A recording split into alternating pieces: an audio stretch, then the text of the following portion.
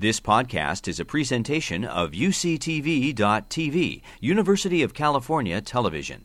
Like what you learn? Help others discover UCTV podcasts by leaving a comment or rating in iTunes. Welcome, welcome, welcome. Wishing you all a grounded and connected Earth Day. Pretty exciting to be able to celebrate with all of you. Welcome to our audience. And wow, what an honor. What an honor. I'm really excited to be here with you today. And I love the film. It's so beautiful. And we're just going to get right into it. David, tell us a little bit about how this film came into being. What were some of the initial challenges and how did the invitation come to you to get this film project started? Well, it's actually a rather interesting story. The entire project started as a film idea. I wanted to make a documentary about the changing Arctic. And I reached out to the people at the University of Rhode Island Interspace Center because I knew that they had experience doing live broadcasts from sea. And I thought, well, if we're going to be in the Arctic, let's do live broadcasts. They said, well, they didn't want to just join a documentary. They want, that they would be engaged if it was also a science project. So we got the National Science Foundation involved. It became a bona fide research expedition. There was a great interest in having undergraduate and graduate students involved as well.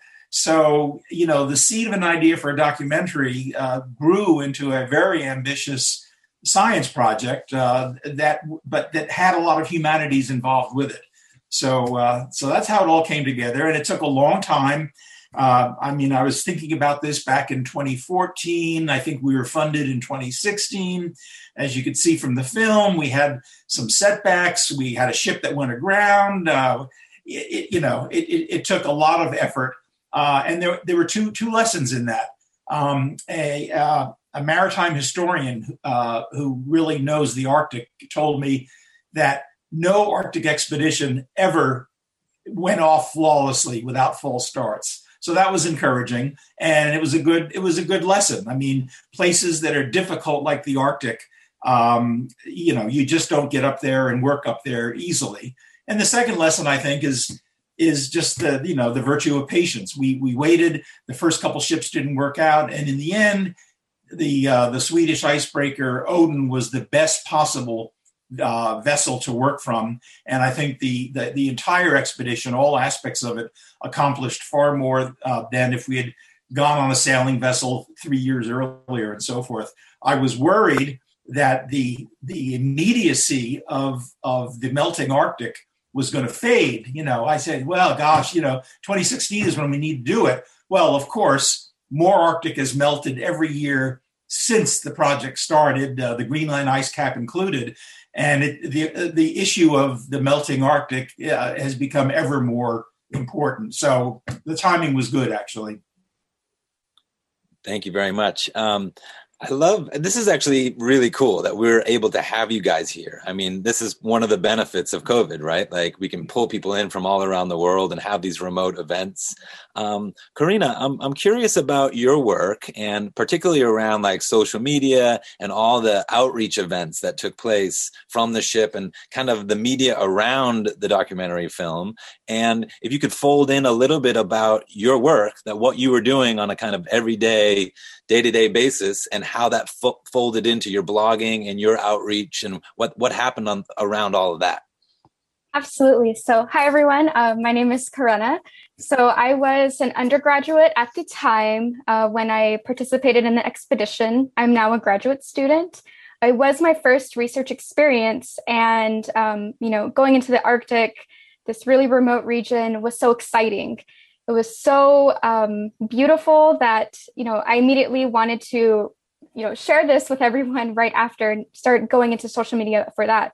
But during the expedition on board, we were able to broadcasts to different museums. So like the Smithsonian, the Alaska Sea Life Center, and more. During these broadcasts were awesome. The setup and getting everything together while you're in the Arctic and you're outside freezing and sharing this incredible moment with everyone was phenomenal. And I was part of the Microscopic Communities project. So we were looking at phytoplankton and zooplankton in the Arctic regions.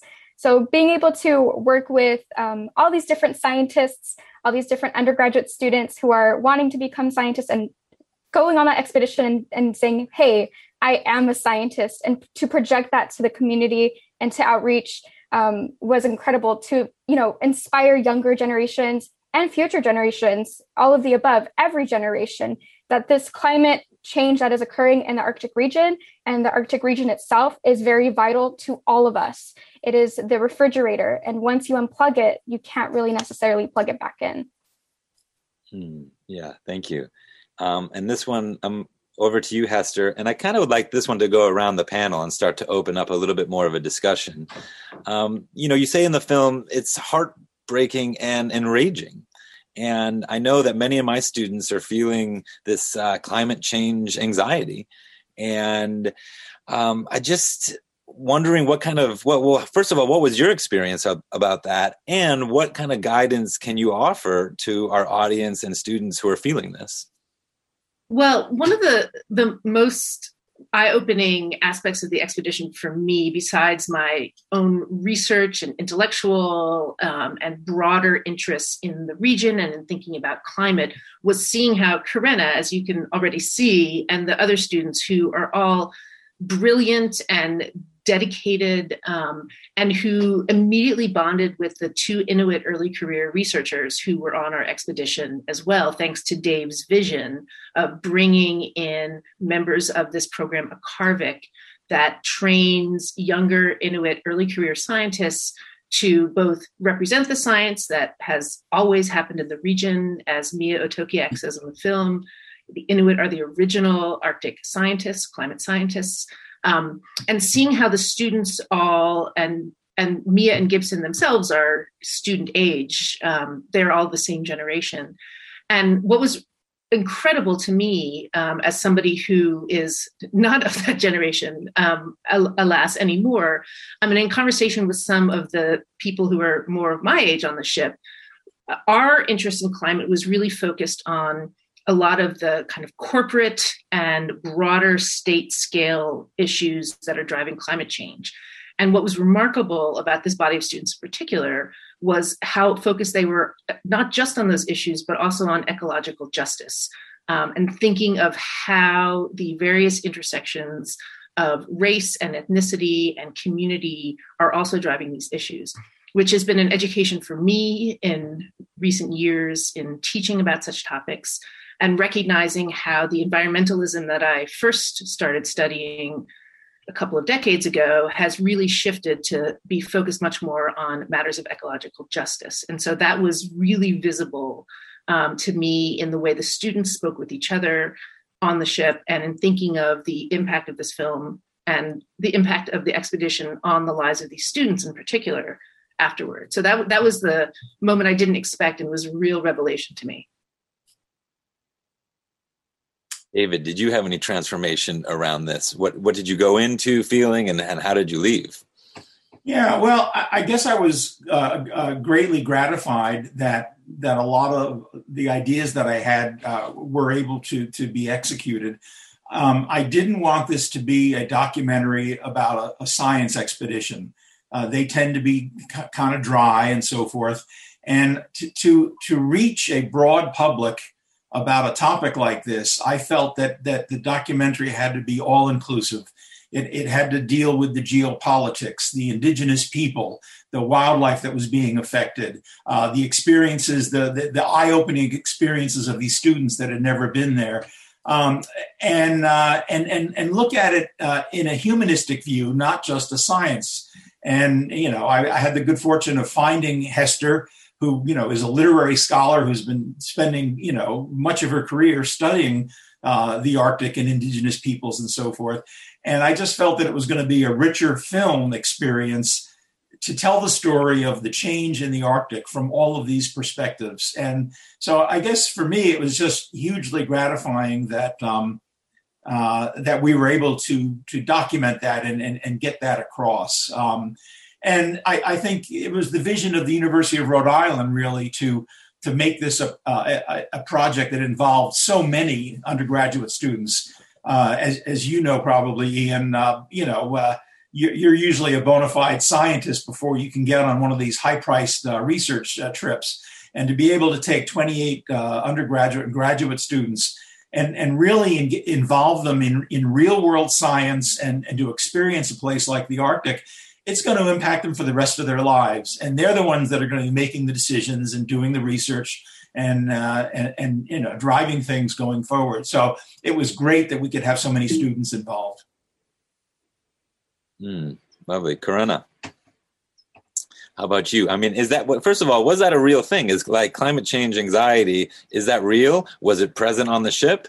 How are you navigating that from your perspective? Absolutely. When I first got to the Arctic, you see these Google images of it, but when you're actually there, it's just one of those moments where you're like, I don't want to see this go away. I don't want to think of a future without this. And, down the road, future generations, I want them to be able to experience this. I want us to continue to experience the Arctic and all of the important species that are there and really important ecosystem that's relevant to us dearly. So the climate anxiety is definitely real. And when you come back, when I came back from that Arctic, region, I, think about it almost every day because it's a really big problem that we're having of climate change. And, among all the other problems that we may have in the world, this is one that we all really should, think about as well. Like it needs to be on our minds in order to advocate and create that awareness that this region can no longer exist if we don't do anything about it. And that's why, being so into the topic and, every day, what I recommend is to learn something new about the Arctic region, learn something new about climate change, make those choices where you can spend 1 minute and looking up different research articles or even just different inspiring talks about climate change to start getting that knowledge of why this region is so important and, what does our future look like without it. And unfortunately, we do have to start thinking about that because the region is melting. We do have to start thinking about this region that may no longer exist in the future and how is that going to impact the species? How is that going to impact us? How is it going to impact communities that are in those Arctic regions that are going to experience it firsthand? So these are all the different type of questions that we need to be thinking about and asking and going into research to start resolving these issues or making more sustainable choices where we can start helping. Wonderful. So I love the central message in this film and the work that you guys do about youth engagement and empowerment, right? And we often go that the future is, in the youth's hands, but it's not really true because we're all working together here. And just on this panel, we're working together. And I think, at least for me, often it's challenging to think about how to work with youth. And I think you guys have gone through an incredible experience. And I just was wondering if you could pass on to educators and other people who want to work with youth, what are some ways and advice that you may have or invitations that help for that collaboration to take place? It's tough. I'm gonna jump in here. I think about this a lot. One of the ironies that those of us who teach in universities have is that we get older, but our students stay the same age, right? Our relationship as teachers over the years changes. My references are out of date. I can't keep up. But the imperatives that each generation brings to that moment are different. And another thing that was incredibly striking to me about our experience in the Arctic as part of this project was seeing how, as Corinna is describing here, the impacts of ice loss, which are often reported in the South, in the lower 48, in the US, and throughout the temperate world more generally, are often reported without a sense of how they impact the people who are in the Arctic now. It becomes more of a kind of global question. And of course, it's a cultural problem for the residents of the North, as much as it is as a climate problem that has cultural effects. And so the imperative to draw those kinds of generational and cultural connections, I think was a lot more visible to me in listening to, again, Mia and Gibson, the two Inuit researchers who were on our expedition, talking about their family relations, that elder knowledge is incredibly valued, but elder knowledge of climate is not as relevant as it used to be because climate has changed so quickly. And they both spoke about the cultural effects of that loss of knowledge and how they feel it as, again, something that has an urgency on the day-to-day level, but on a kind of broader transcultural and transgenerational level. And I don't think that that's a sense that I had growing up as a white kid in New Jersey. That kind of generational knowledge was not part of my, it might have been a part of my immediate family structure, but it was less of a cultural structure. And so I think that I don't know, I wish I knew how to teach that or how to better communicate that, but experiencing and just seeing that even in the glimpse that we had on this expedition was incredibly instructive and powerful.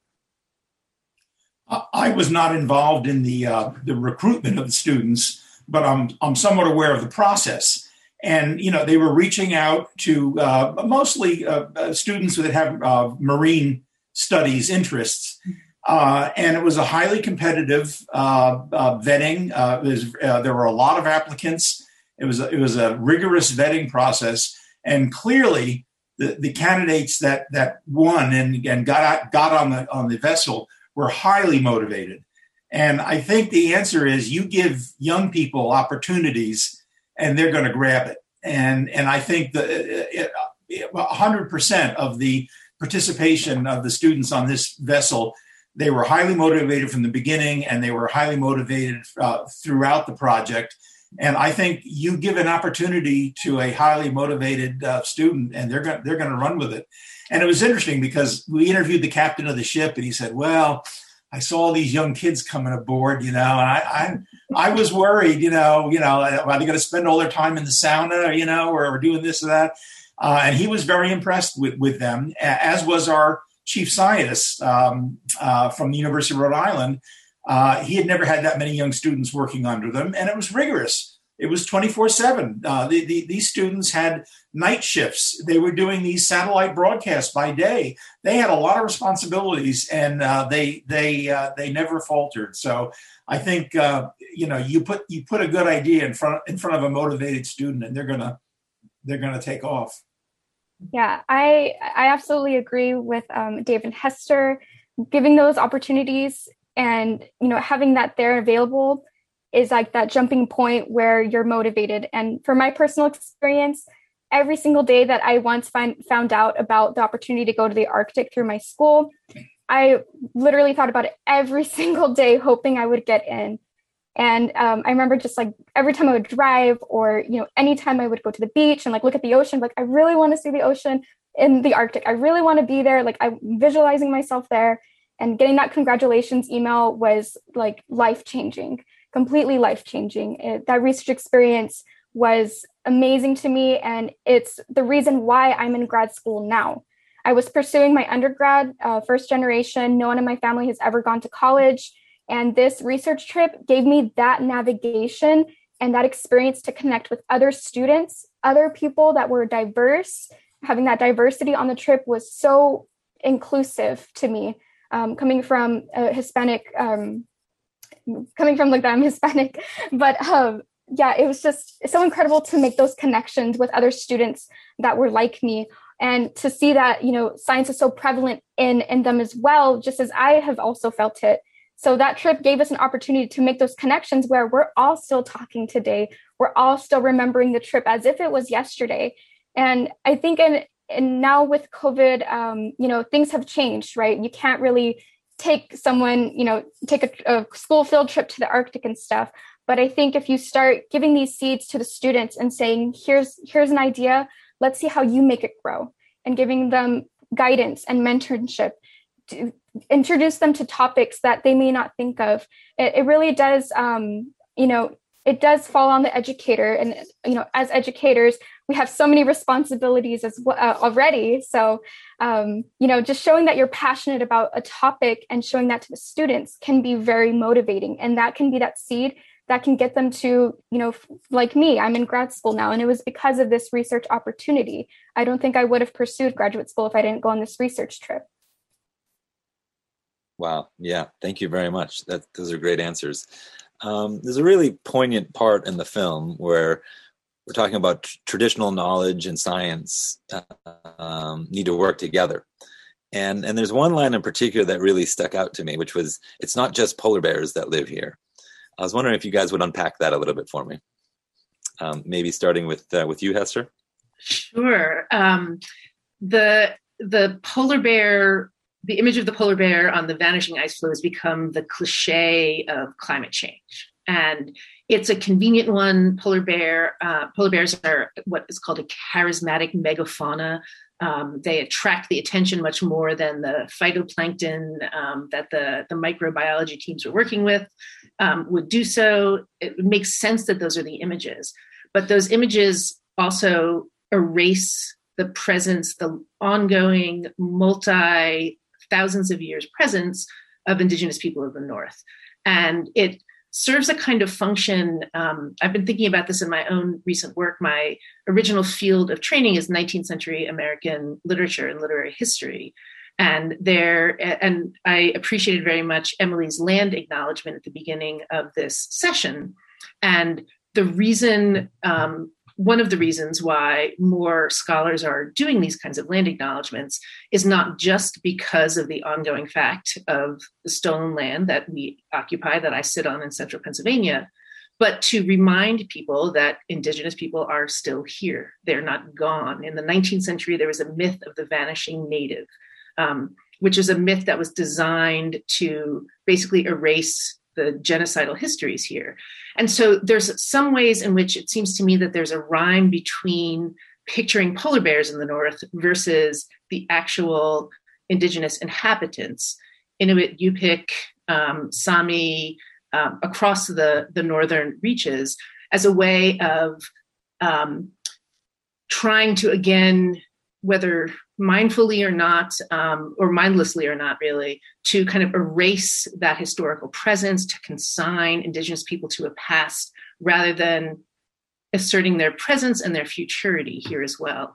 And so I think getting beyond the polar bear in that sense is particularly important because it's not just standing alongside the human population here as well. It can be a kind of visual replacement.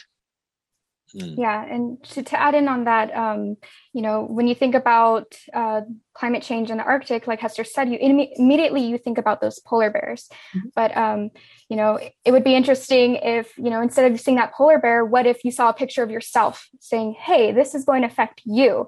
How would that change the dynamic, right? So you have to kind of think of it in that way because it will affect all of us.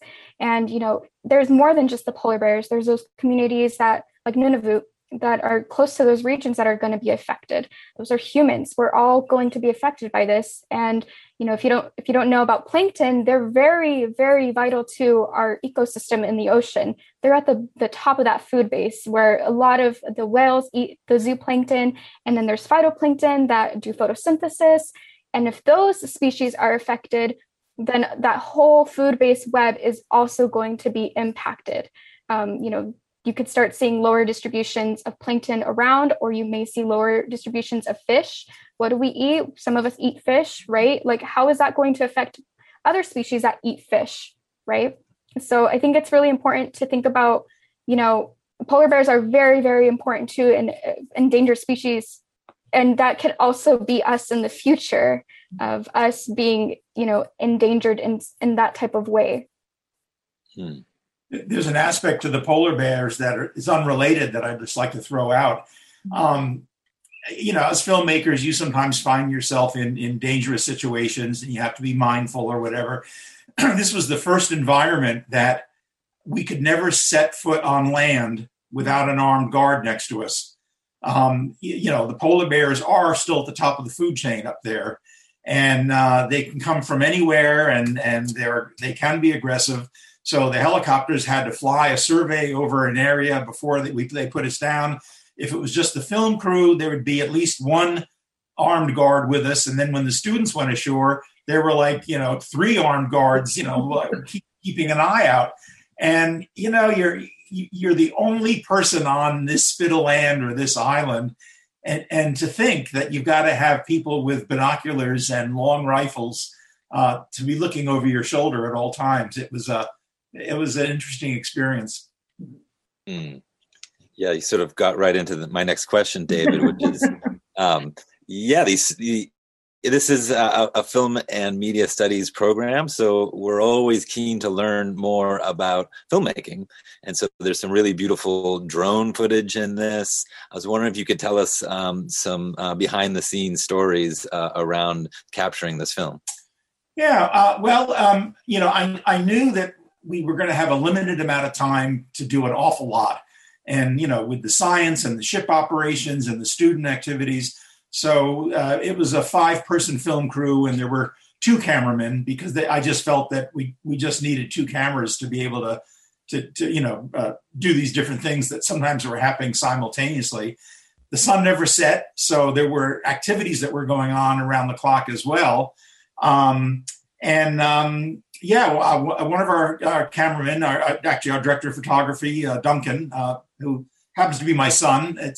It's not really nepotism. He's totally qualified.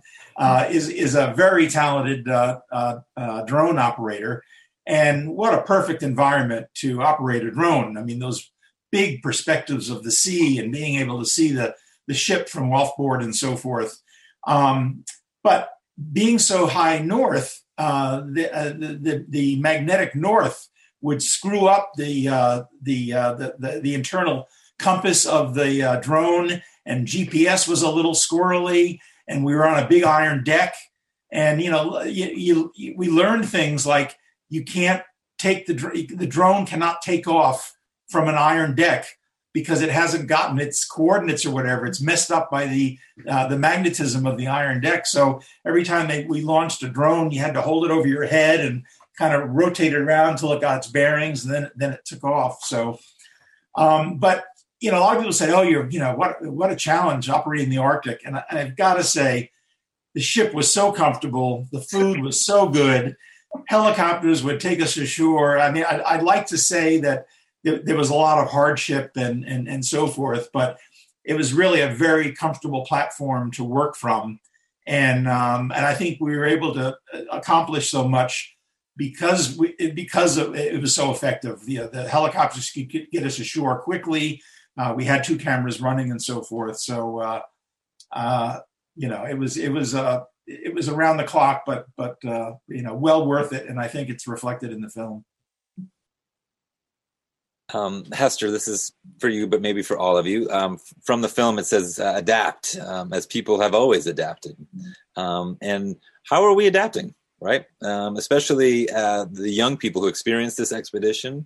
What are you observing and sort of tying it back to this traditional intergenerational passing of knowledge?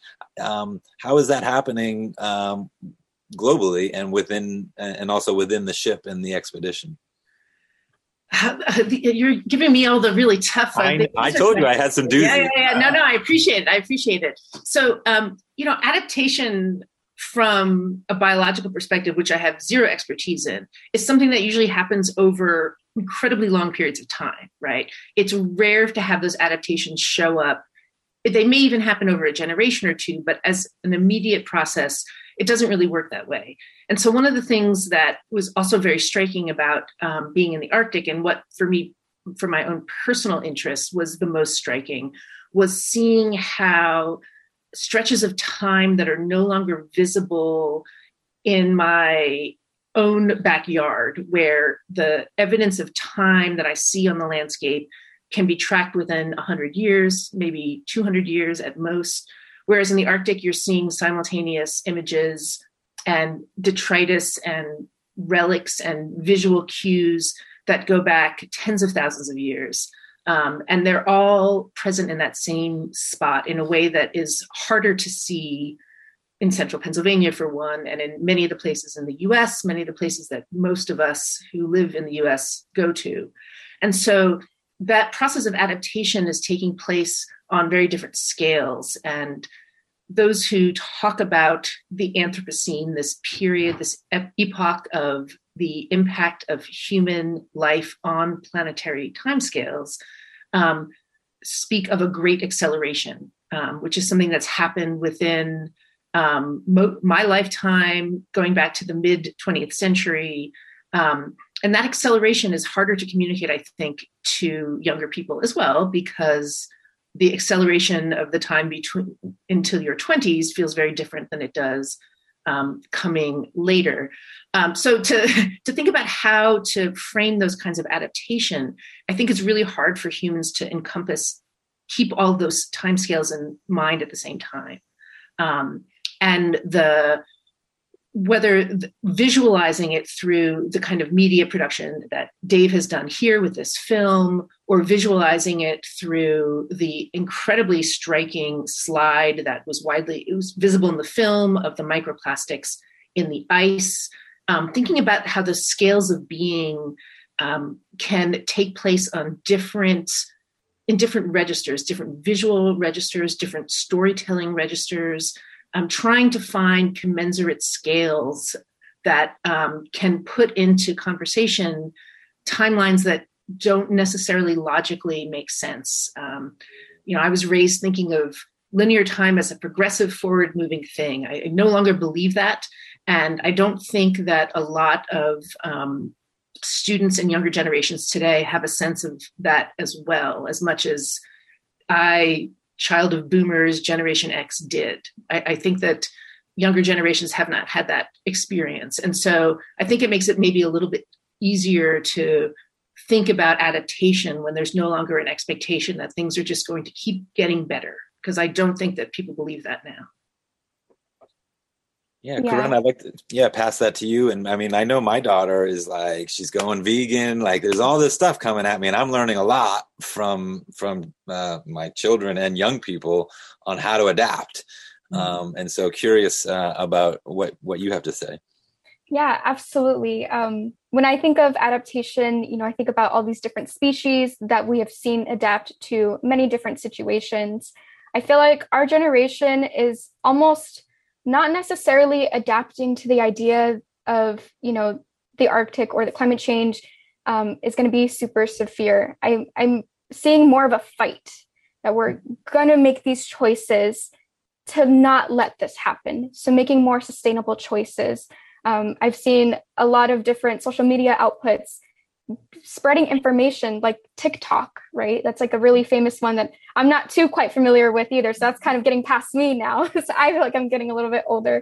But, I've seen a lot of different social media platforms, especially today. It was lovely to wake up and open up my phone and everyone's talking about climate change. And it's awesome. It's really awesome to see that. Whereas, typical other days, you may not see that. So I feel like all of the generations are starting to realize that, yes, this is a problem. And again, I have to fight with the word adapt, because I don't want to, have a future where there's no Arctic. I don't want to adapt to that occurring. I don't want to see that plan. I don't want to see that ahead of our time. It's more of a fight right now. It's more of, taking action and doing things, and every day making choices that can help our Earth and making more sustainable choices. Personally, for me, when finding about the microplastics, that had an impact on myself. I was looking at my body washes and everything and making sure that, there's these particles in body wash. They may, some body washes targeted to younger generations, like kids, may have like sparkles and glitter.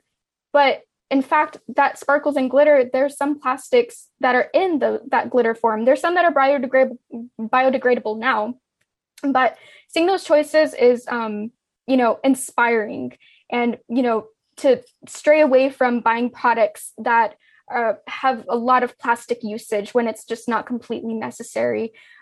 Buying from smaller companies that do more sustainable practices, even if it's a little bit more pricey, it's not a big jump of a price. It's a lot better. And if we start to shift to that type of, sustainable shopping, it's going to be so normal and relevant that it won't be, part of that expense anymore. We just need to make that shift and, more sustainable choices where you can buy biodegradable spoons, if you need to, or reusable spoons. if you go out and you get takeout or something, refuse to get those plastics because it takes thousands of years for those to even, break apart.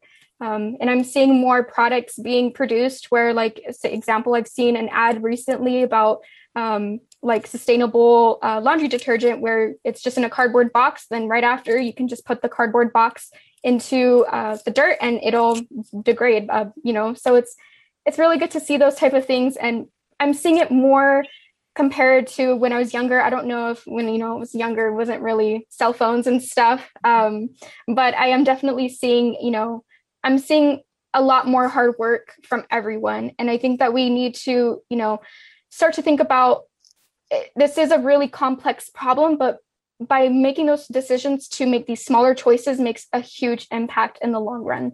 And just looking at your different sustainable choices.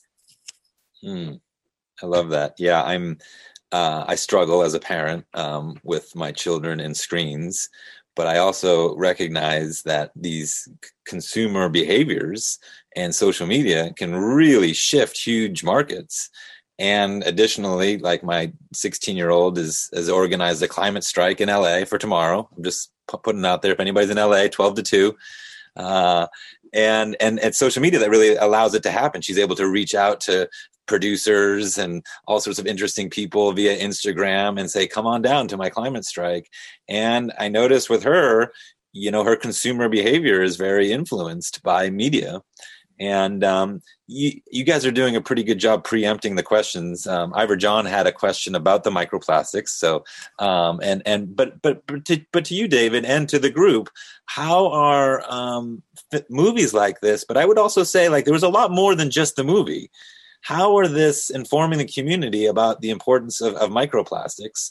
And yeah, first of all, and I want to, it's the image that sticks out to me most powerfully from this film are those slides with the microplastics and also the microorganisms. And so, David, maybe talk a little bit about the filmmaking process to gather those, and then open it up to how do we create and influence behavior around this microplastics issue?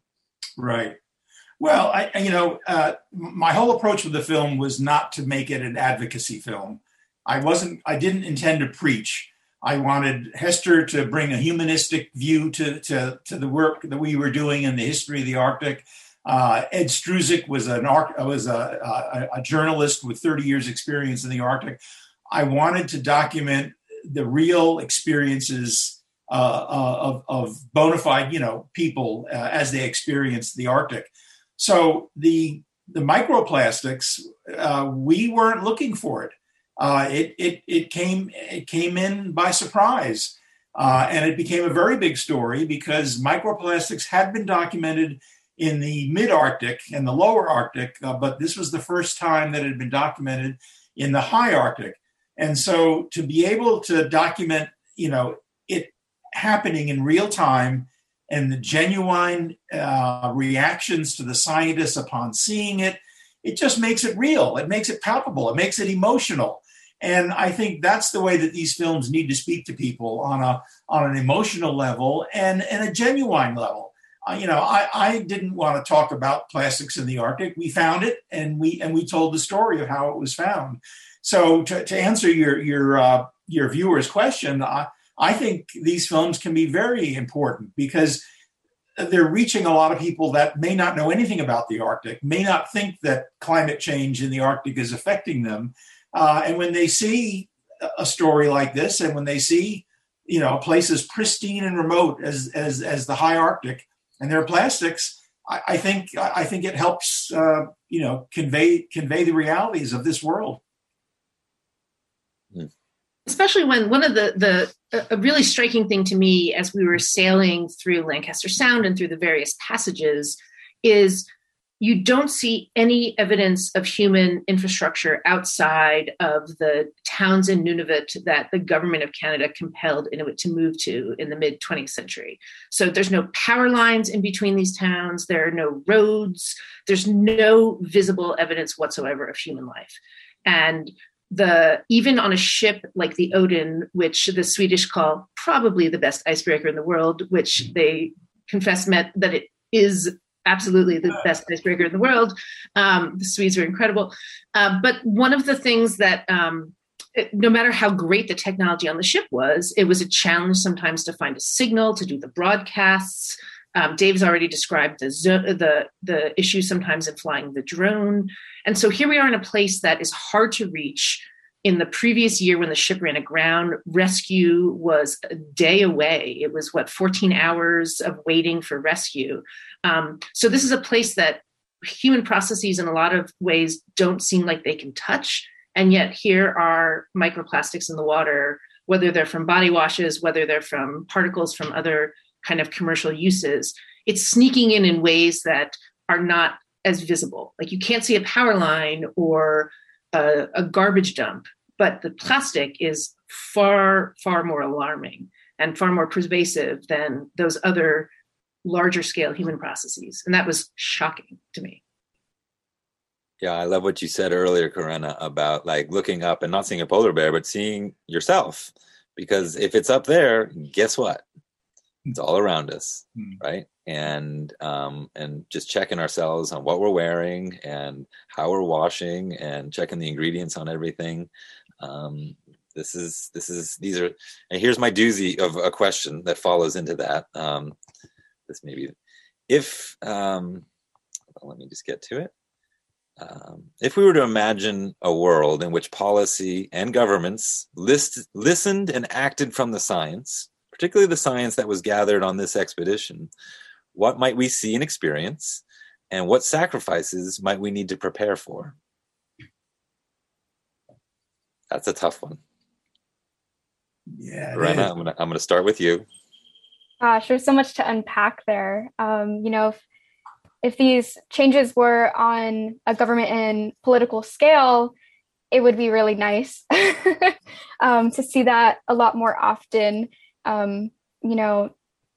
Oh goodness, yeah, there's just, if that could happen, it would be, great. And some of those type of sacrifices I immediately think of is kind of like funding. But I'm going to toss it to Hester because that is a lot to unpack in one question. So by way of analogy, I've had the privilege of traveling to other countries for research and for other travels. And in most other places in the world, other than the US, have robust public transportation systems that are supported by their governments. They have measures in place that are operating at every level of government and society that create the kind of culture changes that make the idea of every adult individual having their own private car, for example, is absurd in most other contexts. And it's sustainable in those ways because the transportation exists. Until the infrastructure exists in the United States to support methods of whether it's transportation or other forms of processes, the culture change is not going to come. Culture change is very difficult in any circumstance. In a country like this one, I think it's especially difficult. But the kinds of the sense of sacrifice that is often used as the rhetoric in these conversations, I think is one that is hard to translate, I think, for those who I forgot where I started that sentence, but the kind of change that I think people could adapt to pretty easily makes for an actually very pleasant and livable life. There's no kind of grotesque sacrifices that are involved in creating getting corporate money out of issues like energy and the environment, for one. Having that kind of corporate money not supporting political candidates who, as I drive around central Pennsylvania, tell us that coal saves American jobs. It doesn't say what else that coal does to American lives in this kind of rhetoric. So I think that more people could understand or could come to understand how little disruption there is in making these kinds of large scale changes and how very pleasant it is to spend an hour on a train rather than an hour sitting alone in a car. Where at least you could read, right? And as far as sacrifices, I mean, let's look at the Nunavut government and Canada. We didn't get into it in the film, but Canada is respecting the Nunavut people now. They are listening to them. They are working together. We had to go through endless permits for the ship to operate in Nunavut waters, for us to film on land there. So they are very proactive in protecting their own environment. In fact, in the last couple of years, the largest marine sanctuary in all of northern Canada was established right in Lancaster Sound. They're worried about noise pollution from ships interfering with the marine mammals and so forth. So while there are still plenty of tough decisions to make and hard choices to make, you can see that there are positive lights out there. And in Canada, at least in the northern Canada, there are some positive stories that are beginning to emerge as people become aware. Yeah, I love that. I mean, the root of the word sacrifice is sacré in French, which is sacred. So it kind of loops back into this traditional knowledge and traditional ways of being. And we're starting to see a bit of a theme here. I have a question from the audience. We'd love to hear more about the experience in Pond Inlet. How did your experience visiting an Inuit village affect your understanding of the region? I'll go ahead and take that one. So going to Pond Inlet was an incredible experience. Being able to go into the waters that they get to see every day was very special. It felt very inviting and, respecting their land as well when we first landed and making sure that we're not throwing trash anywhere. We're making sure that we know the cultural norms for them, making that understanding, and also, sharing why they could see our ship. So we're sharing, this is why we're here, and sharing, the science and having their input into we know about this, X, Y, and Z, and sharing stories. Mia, the Inuit student that participated, me and her became very close, where she shared some stories about how, the cultural knowledge that her, ancestors knew is kind of starting to change with that climate change.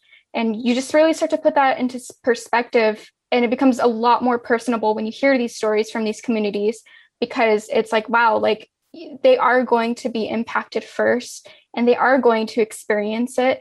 I don't want that to happen. None of us really want that to happen. And it's just, kind of thinking again, going to Pond Inlet and knowing that there's different weather patterns now, or seeing Mia post, today the weather is this. And then, then the next day it's a lot warmer, so it's still having that connections, thankfully, to social media, that, Pond Inlet is a region that is there that is so vital and a great community. So landing there and being able to share our science and them being able to share their culture and having these conversations was incredible. And I think that's an important lesson. It was a goal of the film. We very easily could have not gone ashore anywhere, not visited any Inuit community. But as I had a hand in planning the itinerary and very much wanted everybody, the students, the scientists, to engage with this Inuit community. And, traditionally, scientists from afar would come and they wouldn't consult with the Inuit. And now more than ever, I think that there's the realization that you have to work together because their local knowledge is so vital and you have to be respectful of it. You're doing research in their waters. It just made sense. And I think it was very rewarding for everybody that we did carve out a couple days to have that experience.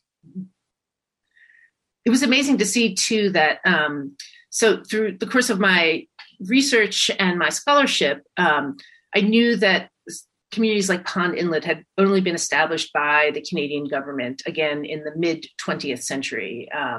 The various hamlets across Nunavut are all of relatively recent concentration.